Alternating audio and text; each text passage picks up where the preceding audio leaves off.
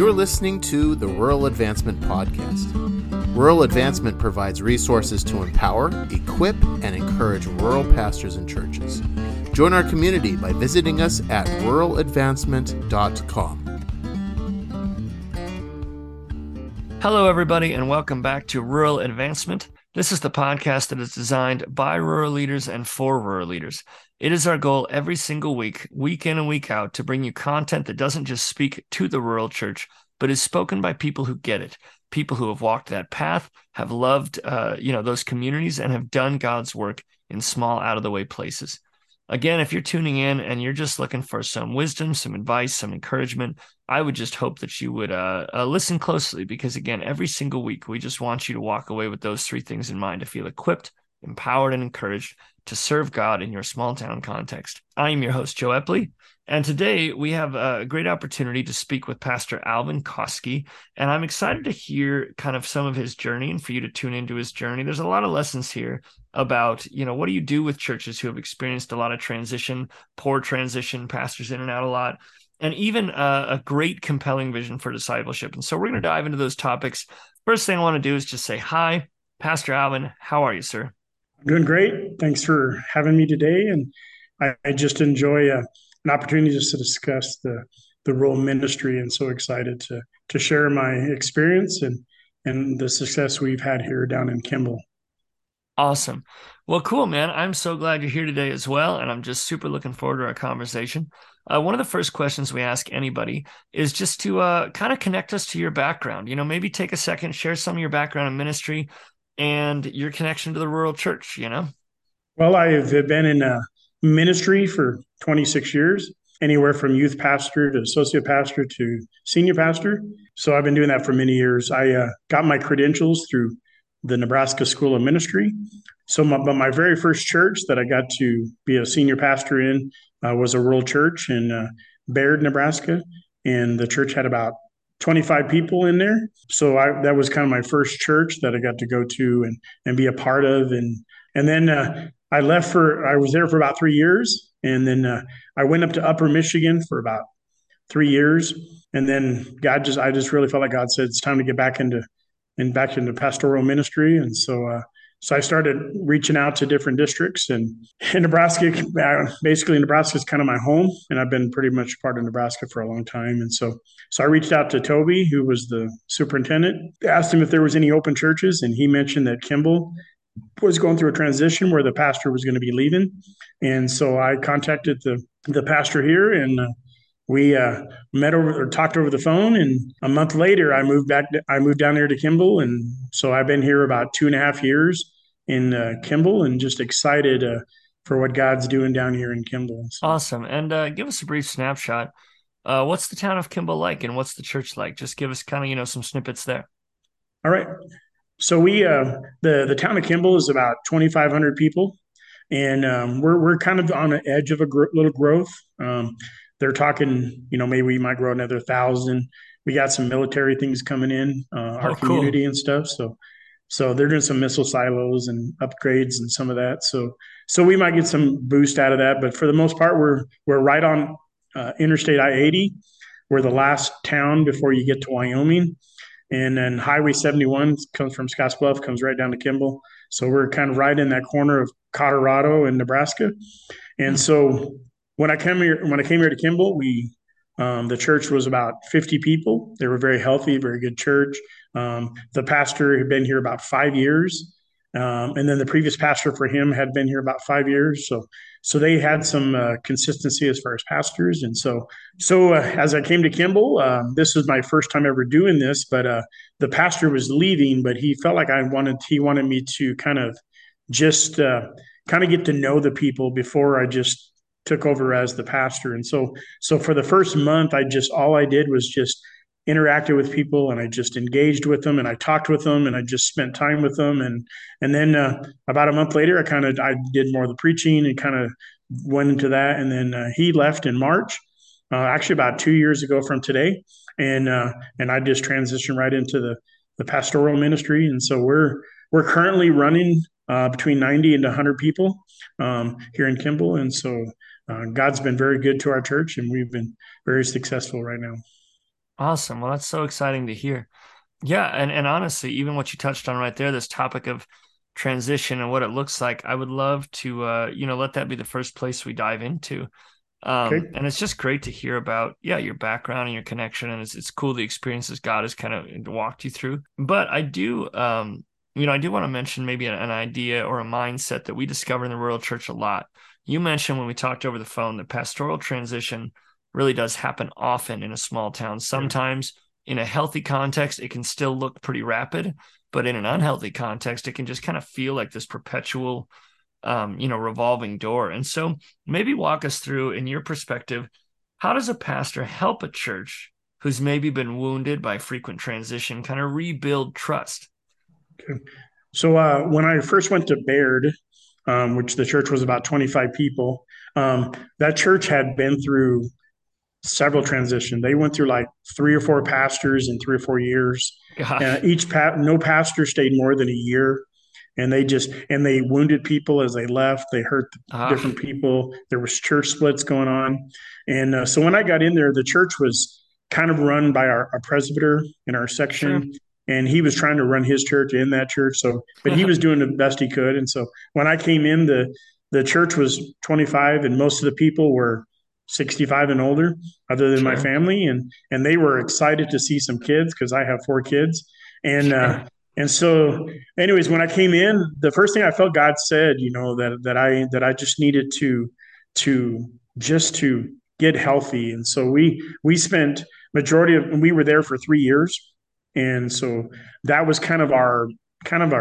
I felt like that was what helped us get over that the hurts over all the time is most of those pastors never stayed more than a year, and the fact that we Sure. stayed for 3 years and we built trust, and we just I just worked a lot one on one with people, and then Hmm. even my sermons and stuff that we were doing, all of it was about mending and giving unforgiveness and letting go of those things, and so a lot of that it helped. Finally, so when I left to go to Michigan, that church was we were still only about 30, Sure. 35 Sure. people, but it was very, very healthy. And the people were no longer wounded.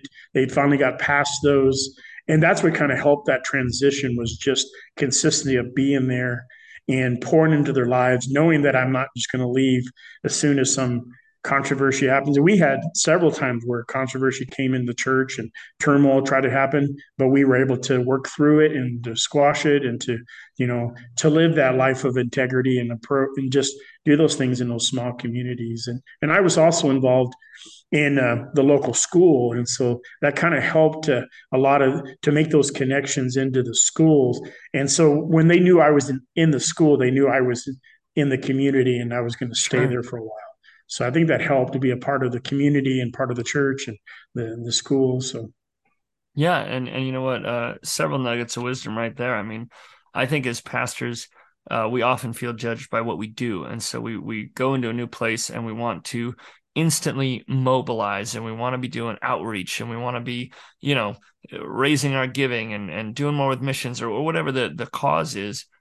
But really, it sounds like you took 3 years of your life and just said, "Hey, what if I helped these 25 people?" Not to yeah, say you didn't do anything else in that time, but yeah, the impression I get is that a large part of it was just, what if I sat down one on one, heard people's hurts, walked through them, and really like took that approach to disciple long term health.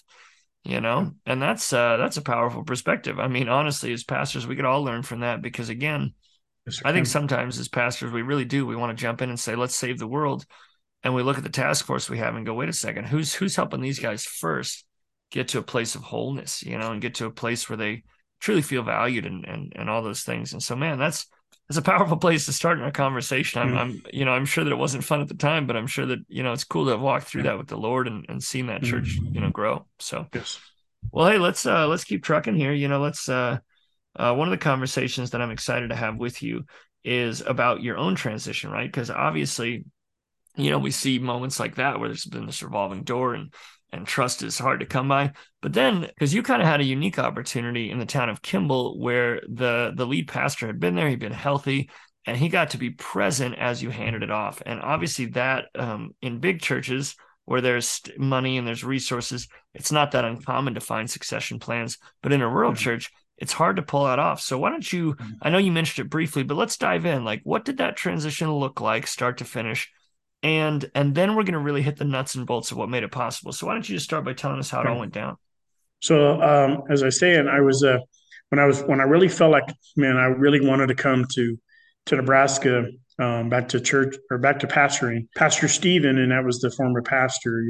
We met over the phone, and he kind of asked me my background. I told him where I'd been, what I'd kind of done, and so that was kind of my interview process. And this was the first church I ever heard of where a current pastor picks the next pastor. I Oh, wow. never had Yeah. been a part of that, and so that was kind of unique. And when I mentioned it to a different pastor, he was like, "I don't know if I would go for that," but it worked out. And so I we love that. we we sold our house up in Michigan, and we transitioned down here to Kimball, and we with the house. So the in Kimball we have a parsonage, but we also have a ministry house. So we actually have two Mm, houses that is pretty unique for a rural town. But we have two sure. houses. And so the current pastor lived in the parsonage, and I lived in the ministry house, and both of them are on the same property with the church, and so it's really close. And so what I just did for the first month, as I mentioned, was I just spent time with people and got to know them. They got to know me, what I liked, and everybody in the church knew this pastor was leaving. So it wasn't like a Oh, sure. surprise. So he mentioned like, hey, God's calling me. He didn't know where, he didn't know when, but he Sure. knew that God was calling him. And so I didn't even know when he was going to be leaving. I mean, it was kind of like, okay, but as soon as I felt like, okay, it was about the first of the year. I kind of felt, okay, I feel like this is where we're starting to transition. I'd really spent a lot of time preaching, and we were doing two services. We did a Saturday night and a Sunday, and we were rotating and getting to know people, and I just felt like that's where a lot of people invited me into their homes. I invited people to our house. We just had dinners together, and we just made that transition very. I'd never seen one this smooth. And, obviously the pastor left in good terms. And a lot of times that doesn't ever get to happen. Or, like you said, Sure. in a big church, you have the finances to do that. So when I came to Kimball, the church couldn't offer me very much. They offered me Sure. $100 a week. And so I started working at the school, as I have done before, as a cook. And so that was kind of my job. And so I was in the school, and, and then as I transitioned, I kind of left the school, and now I'm back into the school again. But Oh, uh, sure. but I felt like that was kind of where I wanted to be, just be involved with the people. And so as we started getting here, just the connections. And so when the pastor finally said, "Okay, this is where I'm going to be going. This is the date I'm going to be leaving," he really just handed me everything, like every board meeting, every pretty much I ran Sure. the business meetings, all the kind of stuff, just to make sure that I was going to be comfortable with this. I paid all the bills, did those type of things.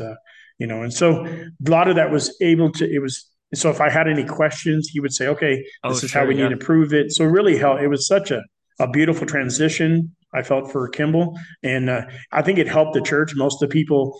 I don't think we lost anybody that was mad because the pastor was leaving. Sure. Sure. Some were I mean, hurt. that's I mean, cool. as Yeah, for sure. Oh, you sure. have Yeah. those relationships, but for the most part, everybody felt like this was of God, and it was a great transition. And so I just appreciated like just the opportunity to get to experience something like that in a rural church. So Yeah, absolutely. And even, some of the things that I pull out that hopefully other pastors could learn from is like, I think there was a time when we looked at bivocational ministry as kind of less than or second class, I think if we're really being honest. But when I look at the future of the church, like it's not only not a sin, it's really like it's something to be proud of, to like not yes, not yeah, like not like arrogant of, but like yeah, but like confident that like in that case, if what's best for this rural church is for you to move to a town, find work, and then jump into the church as you're given the opportunity, like that's a very valid path, And the second thing I love is whether the old pastor's around or not, even your approach of just saying, hey, why don't we just take some time one on one, even if a pastor doesn't experience the other good factors you had. You can still take the first month, 2 months, 3 months of a church and really just sit down and like hear the yeah, heart of people. And so, yeah. man, that's cool stuff. Well, yeah, let's keep digging into some lessons from your journey here.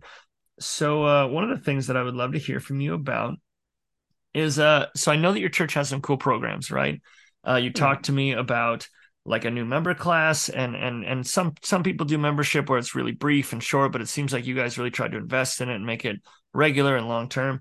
And then beyond that, you had this foundations class. And so tell us what both of those look like, and then, kind of how that's played into your discipleship, and maybe why you value it so much, is what I'm asking. So give us the overview, and then why you value it so much.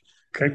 So when we first moved here, the vision of the pastor currently here was his was really about getting people to love God, love people, and it was all about community. But I felt like God, when I came here, God really gave me the heart for discipleship, and I felt like that's what God wanted me to was focused on, was discipleship. And He gave me a kind of a verse, and it was in Peter, and when Jesus is talking to Peter at the in the end of John, and He says, He said, "Do you love me?" And Peter's like, "Well, of course I love you, Lord." And He's like, "Well, feed my lambs." And then He tells him again, and He's like, "Feed my lambs." And then finally He says, "Feed my sheep." And I felt like that was kind of what God had said. That was kind of my premises, and my vision was that we needed to feed the lambs, which are like little kids. And Sure. then the other lambs was like new believers, those that are Sure. the new converts that's going to be coming in. And then the sheep were the part of the people that had already been a part of the church.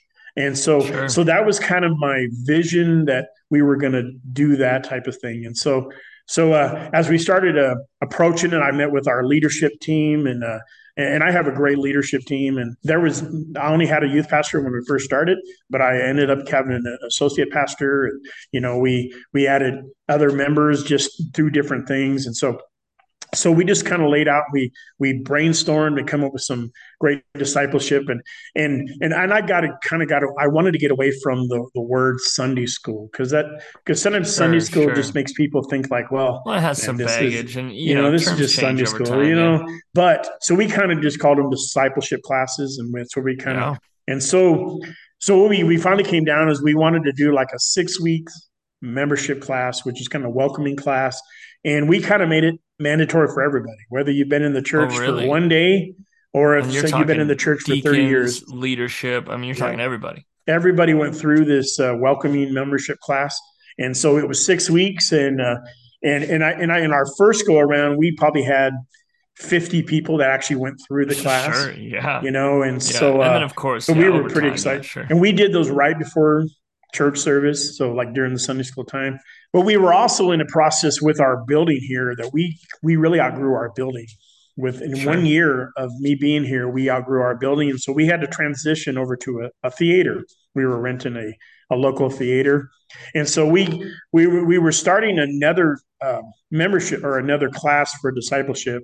And my associate pastor kind of wrote this curriculum, but it's just a foundations class, and it was 18 weeks, and it's Oh, wow. basically everything that you need to know about foundation, building, about grace, and understanding how to tithe, how to, what baptism of the Holy Spirit, baptism in water, I mean, communion, all of those things, like how to serve. So all those 18 weeks. And so everybody that went from the membership class went right into that class. And then I would start the next membership class. And I think the next membership we waited for about 6 weeks. And then I started the next one, and I had about 20 people that went through that. But those people were over in the theater, and they were doing the 18 weeks of the foundations class, and then I was doing a membership class back at the old building. And so we were kind of doing that, and we found great success. But God also brought me to a thing where we were starting to do these small groups, and before they were called life groups. I just Sure. transitioned them to call connect groups, because connection is Sure. about everything with me. And so we just called them connect groups. We were having about 30 people that were going to our connect groups. And, actually today or yesterday was our record for our connect groups. And, Oh, really? we had 22 kids, and I do a kids connect group. And we had 22 kids here with 4 adults. And then we have 2 other groups that they were together, and they decided to split and do their own group. And they actually Sure. had 38 people between both of them groups in Wow. their homes. And so they're Yeah. like, well, we're going to start a third group because we're like, Wow. that's way too many people. Because we want to stay in that 12 to 14 people Yeah. so you can Yeah. Yeah. really For get. sure. For sure. Yeah. A true And blue kind so of small group. Yeah. Yeah. For sure. so the discipleship has really been our kind of our thing, and I feel like sometimes like harvesting, we want to do something with the harvest, not just harvest it, but we want to preserve those things. And so that's been Oh, our sure. our forefront with the whole thing of discipleship. And so I made sure that was out in front. I'm very transparent with my church. And so I pretty much use the whole concept of discipleship and feeding lambs and feeding sheep, so Sure. and that's where we're at today. Yeah. So. No, that's huge. And honestly, when I've had similar conversations with people about this topic, because again, all of us would like to say as churches, yeah, we disciple people well. I mean, it's the Great Commission. It's huge. It's important. It's in our minds. But the people who have done it with the most success, what I have often found is that they have some common characteristics. Even what you mentioned of saying, "Hey, we're not going to take anyone for granted." I think sometimes we make these lines and say, "Well, sister such and such has been in the church for 60 years. She doesn't need this or these." It's like, no, no, no. As a culture, as a rule, as a, like you said, foundation, we're going to walk through this stuff together and to see, obviously now the fruit, I would almost say, and I'm sure you could back me up on this or not, but like the success of your small groups probably is in part due to kind of this culture Yes. of cultivating these foundational principles. Man, that's huge. And any pastor can learn from that, get the buy-in, make everybody do it and try and find something that works, and that's man, that's cool stuff. And I was going to just add one part in Yeah, there. go So ahead. Go there ahead. was one lady that been in our church. I think she said she'd been a member of this church for like 42 years, and she had to go Sure. through and she said, I just forgot how much I actually remembered. Like I forgot I needed a refresher. And even she Oh, enjoyed sure. going through this, and she's actually 82 years old, but she actually enjoyed going through it too. Sure. Well, and honestly, that's part of my next question is obviously the fruit, these good connect groups and kind of this growth in your church, we could contribute or attribute to this, these classes, but maybe highlight, a few of these other stories. What are some things people have said? What's the fruit it's kind of produced in the lives of your parishioners? So it was, I don't know, probably when I first got here, I started searching out who was going to be like maybe some leaders that I wanted to find, to make kind of our core leaders. And there was a gentleman in my church that he was struggling with drinking really heavily, but God had put a spotlight on this man and said, "Man, this man needs to be a leader." So Sure. I went to him and I said, "Man, God's saying you're going to be a leader," and he's looking at me like going, "What?" And so Yeah. so I just started investing in this man's life. I mean, we met at least once a week, maybe every 2 weeks. We got together, and I just would encourage him. I knew he was struggling with alcohol, and I would try to mentor him through that. And you know, finally he went down to like a rehab place and got rehab. But it was through that he eventually he's actually our men's leader now, and he's Oh, also nice. he's a part of our church and so much in areas. He's kind of got the call of evangelism on his heart. Oh, He wow. has brought so many people into our church just through that. And we kind of have the title in our town that we're just a church of misfits. Not that Sure, it's sure. not that we're a church of sinners. It's just that we have misfits because there's lots of people that come from different backgrounds and Oh, struggle with nice. different things. But it's through that process of like, so I challenge all my leaders to find somebody else that they would pour their life into who could take their spot. And it didn't matter if they were 20 years old or if they were 80 years old. I have several leaders that are in their 70s and 80s, and so but that was our kind of our thing. And so as they would find somebody, they just started pouring into their life, and a lot of it was just connection, and Hmm. they would just meet. And then God would maybe sometimes give them certain words. But Sure. through that fruit, I felt like we started to grow, and through our community, people have spoke so highly of our church, and just that we're involved in everything. I mean, we have a local Nice. ministerial group that a lot of the other pastors just, even the pastors here didn't necessarily participate in that, but I'm so plugged into there. I try to do everything in community, and through that we have grown so much. And so I told you we went to the theater and we were running well over 100 people in this theater. Sure. And, but the problem was, is that the theater just didn't feel like home, Sure. but Sure. we were still seeing people get saved and they were still going through discipleship. So I felt there was a lot of fruit. And even in 1 year, I think one of the guys, he led like 30 people to the Lord here, Oh, wow. and so we also have another thing, and I didn't mention, but it's called R&R. So it's called Restore and Oh, sure. Restoration.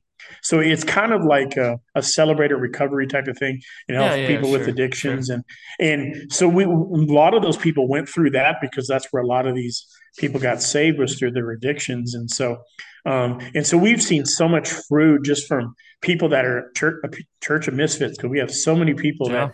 had so many struggles, but it's just the consistency of just pouring into their life and not giving Mm. up on them, even when they make failures and mistakes. That is because of that consistency. I feel like the what Jesus did with the disciples, with Peter and all of them. They fell all the Sure. time and Yeah. made mistakes, but he just kept pouring into their life, showing them a little bit more. And that's what I feel like with our church. We've seen that great fruit, and it's starting to taste really good. And we Yeah. find really success with that.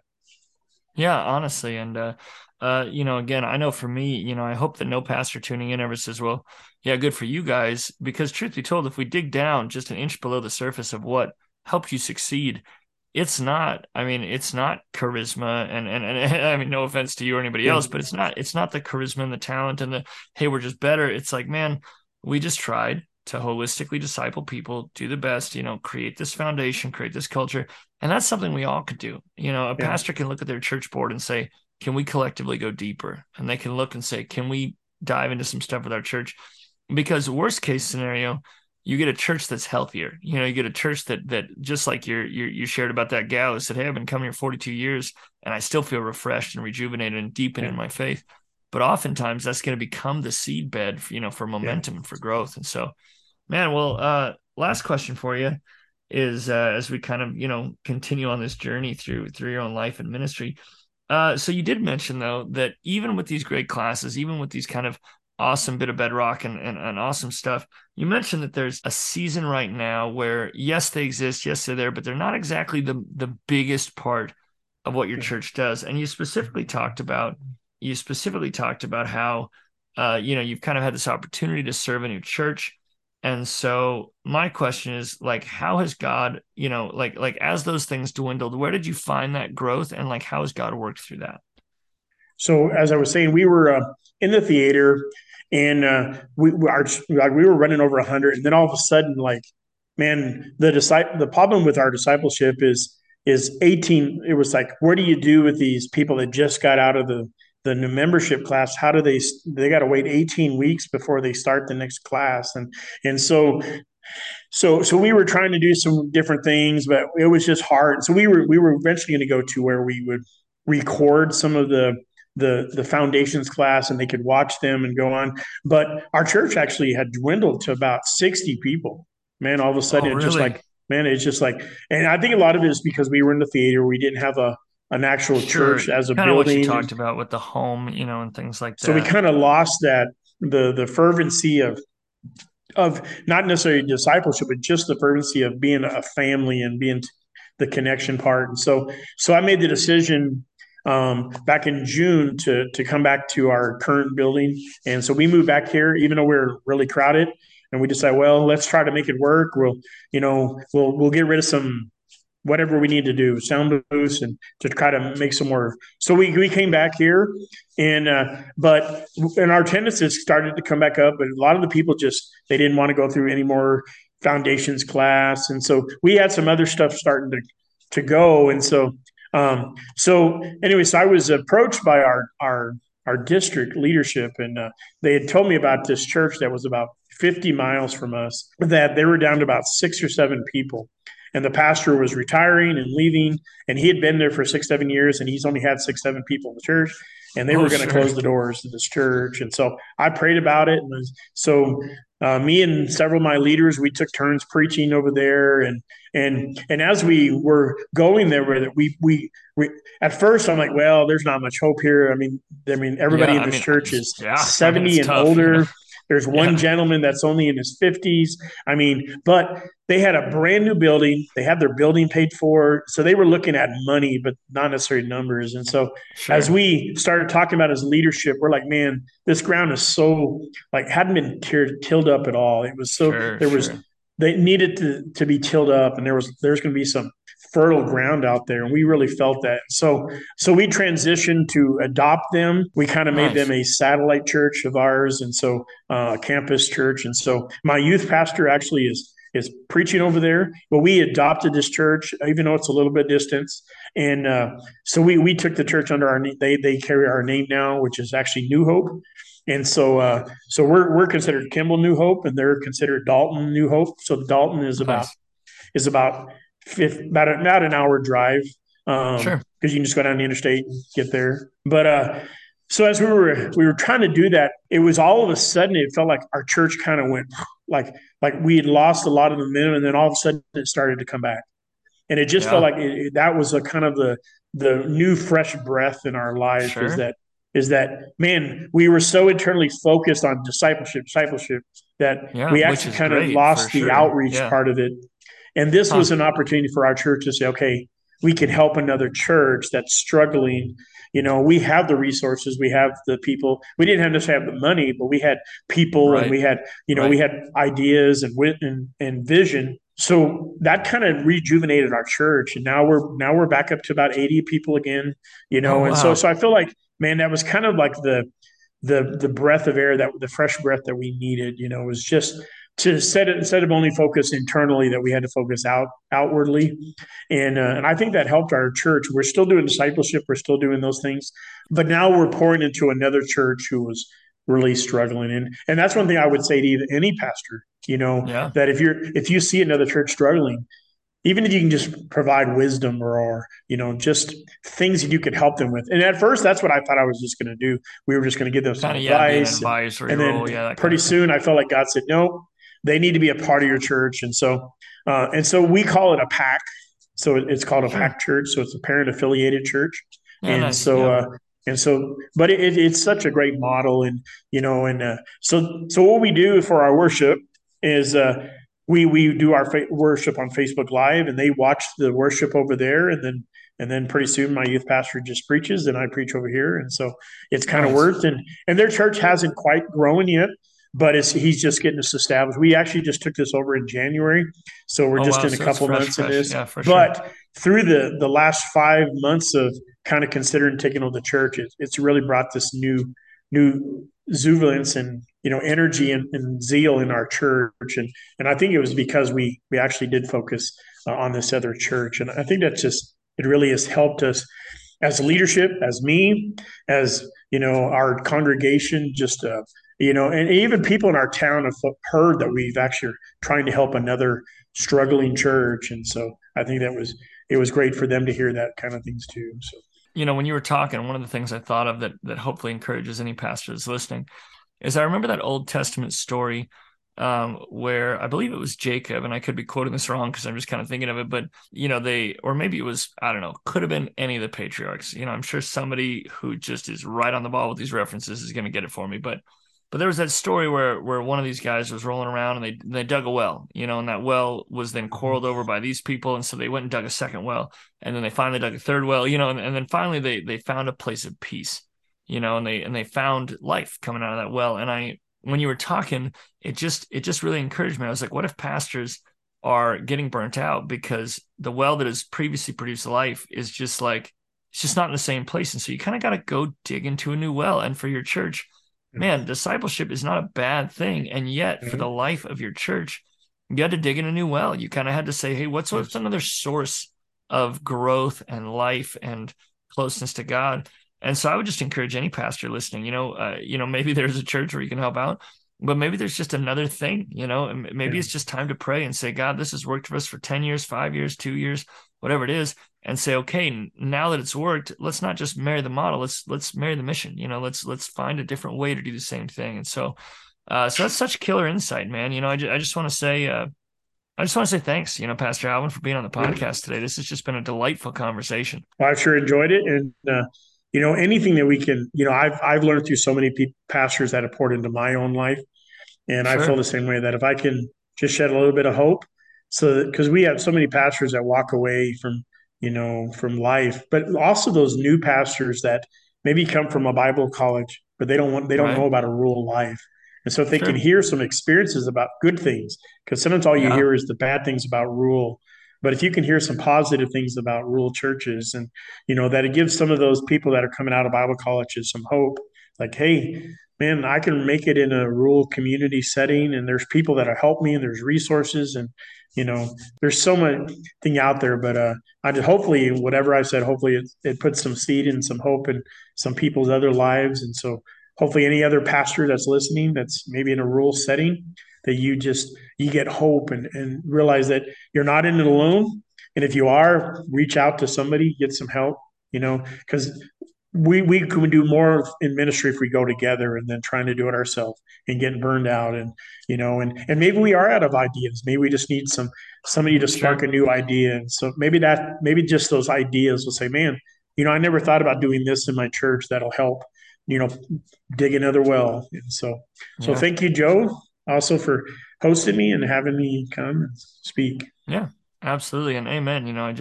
One of our hearts here at Rural Advancement, if you're listening, is I include my email in each of the show notes, and I just want you to know that, like, if you want to reach out with ideas or feedback, or even just to get encouragement, count us here at Rural Advancement as friends of pastors who are trying to make it work and do God's work in a small place. A few practical things, of course. Feel free to check us out on Apple Podcasts, or on Spotify, or on www.ruraladvancement.com. And again, our goal every single week is to bring you content that speaks right to the heart of rural ministry. But most of all, honestly, true to the rural form, a lot of how this podcast and other resources are going to spread is by word of mouth. So if you find yourself listening to this and you think of a pastor who could benefit from the wisdom of the group, of what the Holy Spirit's done and worked in each of our lives, feel free to share the link, and we're always excited to chat with you. But for now, I have been Joe Epley, and he has been Pastor Alvin Koski, and we will see you next week.